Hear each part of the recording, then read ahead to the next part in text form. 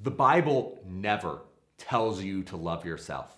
God loves you, and He doesn't want you to hate yourself, but He never commanded us to love ourselves either. Today on Rooted Daily, we're looking at how this false gospel has crept into the minds of Christians and how we can purge it out for something better.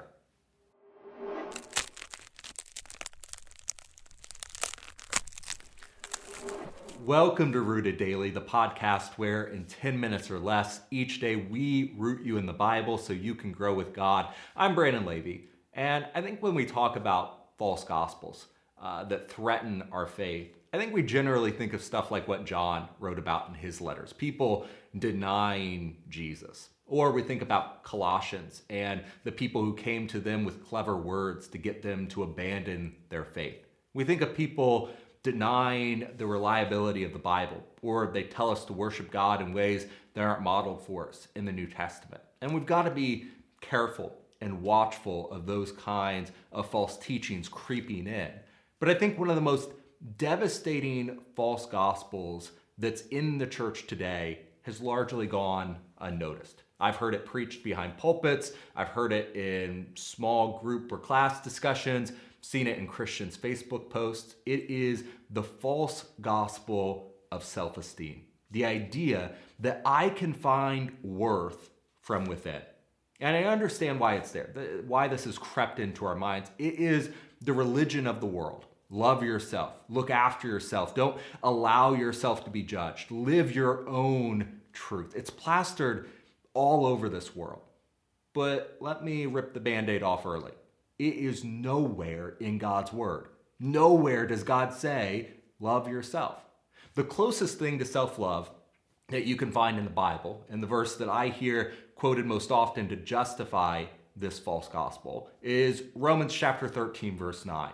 Whatever other command there may be are summed up in this one command: love your neighbor as yourself. It's quoted by Jesus, it's quoted by James, it's quoted by Paul, and it's not new to the New Testament. It's a quotation from Leviticus chapter 19, verse 18. This is the royal law of love. You shall love your neighbor as yourself. The question is, what does as yourself really mean? And the false gospel that sprung from the twisting of this verse to match the teaching of the world says that the reason people don't love others, the reason we don't keep this command, is because we haven't learned to love ourselves. And so to fix so many problems in this world, whether they're in our families and relationships between spouses and parents and kids, or if they're in our workplaces, or if they're in the church, the solution is just to make people love themselves more. And eventually, maybe that love will spill out on others. If only we had more self-esteem, we'd be kinder, more Christ-like people. And so the goal then, to keep this command, we have to train people to love themselves more. I can't think of anything that's farther from the truth taught from this command in the Bible, though. In fact, I think that actually swims entirely against the current of what this verse teaches. Let me get into why I think that. First, this biblical commandment isn't talking about how we treat ourselves. The Bible clearly, it doesn't support self-harm or self-hate. That's not at all what this verse is addressing. This command assumes that all of us love ourselves on some level. And we don't need to be taught at all to love ourselves. It is an assumption. Every person watching today loves themselves. It's the status quo. Now, some of us may love ourselves more than others. Some of us may struggle with self-hate even. But even in our self-hate, we're still focused on ourselves. The Bible says we're still the main character in our own story without exception. It's human nature. You don't need to be taught about that. Now, secondly, this command has nothing to do with self-esteem. That's not the topic at hand. It's not about what you do when you look in the mirror. The context of this verse doesn't support that at all. Your love for yourself is your innate desire to be happy, to be free of pain, free from hardship. That's ingrained in all of us. This verse never puts that form of basic self-love in doubt. So when Paul wrote this to the Romans, and when God first revealed this command in Leviticus, the as yourself part of the phrase was not the command, it was the assumption. Love your neighbor as you already love yourself. In Ephesians chapter 5, Paul is talking about husbands and wives and how they can love each other. And this is what he writes. Husbands should love their wives as their own bodies. To be clear, the way to love your wife more is not to love your own body more. He who loves his wife loves himself. For no one ever hated his own flesh, but nourishes and cherishes it, just as Christ does the church. Ephesians 5:28 through 29. In biblical terms, God knows some people struggle with anxiety. He knows some people battle depression and anguish and grief. God's not ignorant of any of that. But still, the Spirit through Paul says, nobody ever hated himself, but nourishes and cherishes himself. Everybody, without exception, loves himself. Whatever his self-esteem is, high or low. Everybody wants food to eat and will do almost anything to get it when they're hungry enough. Everybody wants to drink and not die of thirst. And we will do almost anything to serve ourselves when we get thirsty enough, even to the point of suicide. We say we want the pain to stop.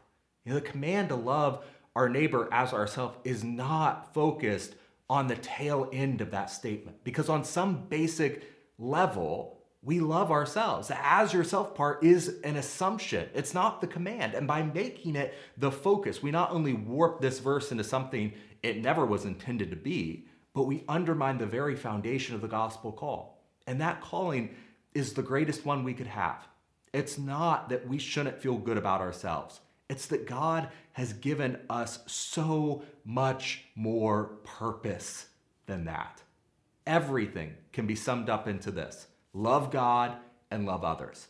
But when we add love yourself, we take love that should rightfully be given to one of the other two. But if we read these verses as they truly are, love your neighbor as yourself, it is the most radical call in the Bible. Your love for yourself, whether that's shown by caring for yourself, you wake up every day, you eat, you drink, you do things you enjoy. Paul, Jesus, James, they all say, make the level of your own self-seeking the same as your level of seeking for others' good. God does not call us to stop loving ourselves. He doesn't say, look in the mirror and learn to hate yourself. You won't find that anywhere either. And isn't that a little surprising though? Here we are, sinful, lost, broken people, yet God doesn't say focus on that. He doesn't condone self-hate. Instead, he says, find your worth in me. Let me redeem you. And then take all of that focus that you naturally have and put it and reflect that same energy on the people around you. In other words, how do you pursue your own well-being? Well, look at someone else and pursue their well-being that way. Are you hungry? Go find a hungry neighbor and feed them. Are you thirsty? Give your thirsty neighbor a drink. Are you lonely? Find someone who's lonely and befriend them. Are you frightened? Find someone to comfort. Whatever you would do for yourself naturally, because God has given us this innate desire to take care of ourselves, go and do that for someone else first. If you are energetic in pursuing your own happiness, be energetic in pursuing the happiness of your neighbor. If you're creative in pursuing your own happiness, be creative in pursuing the happiness of your neighbor. If you are enduring, you never give up in pursuing your own happiness. Be enduring in pursuing the happiness of your neighbor. And if you feel that your level of self-esteem is low, you won't find your answer in this verse here. That's not what it's talking about. But go ahead and read places like Ephesians 3, and you'll see that your sense of self-worth never should come from what you see and feel in the mirror, but how our Heavenly Father sees you. Don't pursue self-esteem. Just open your eyes to the esteem that the Almighty God gives to you, even when you know it's undeserved. Know that it is all possible because of the love of His Son, who died on the cross so we wouldn't have to rely on ourselves anymore, our sense of self-worth, but we could be transformed day by day to grow closer to God. And then the radical call of Romans 13:9 is to reflect all of that energy that was once focused on you onto others. Say, all the things I want, I now with that same energy want for you. That's how you find true esteem. And that'll do it for this episode of Rooted Daily. I cannot wait to sit down and open up God's Word with you next time. Thank you for watching this episode of Rooted Daily. We're praying that you're growing with us as we study the Bible and use God's Word as our only foundation. If you appreciate this content and want to make sure others see it, subscribe to the podcast on your favorite app and hit the share button. Most importantly, if you're ready to take the next step, repent and be baptized and hand over your life to Jesus, let's talk today. Just send me a text to 317-207-2734.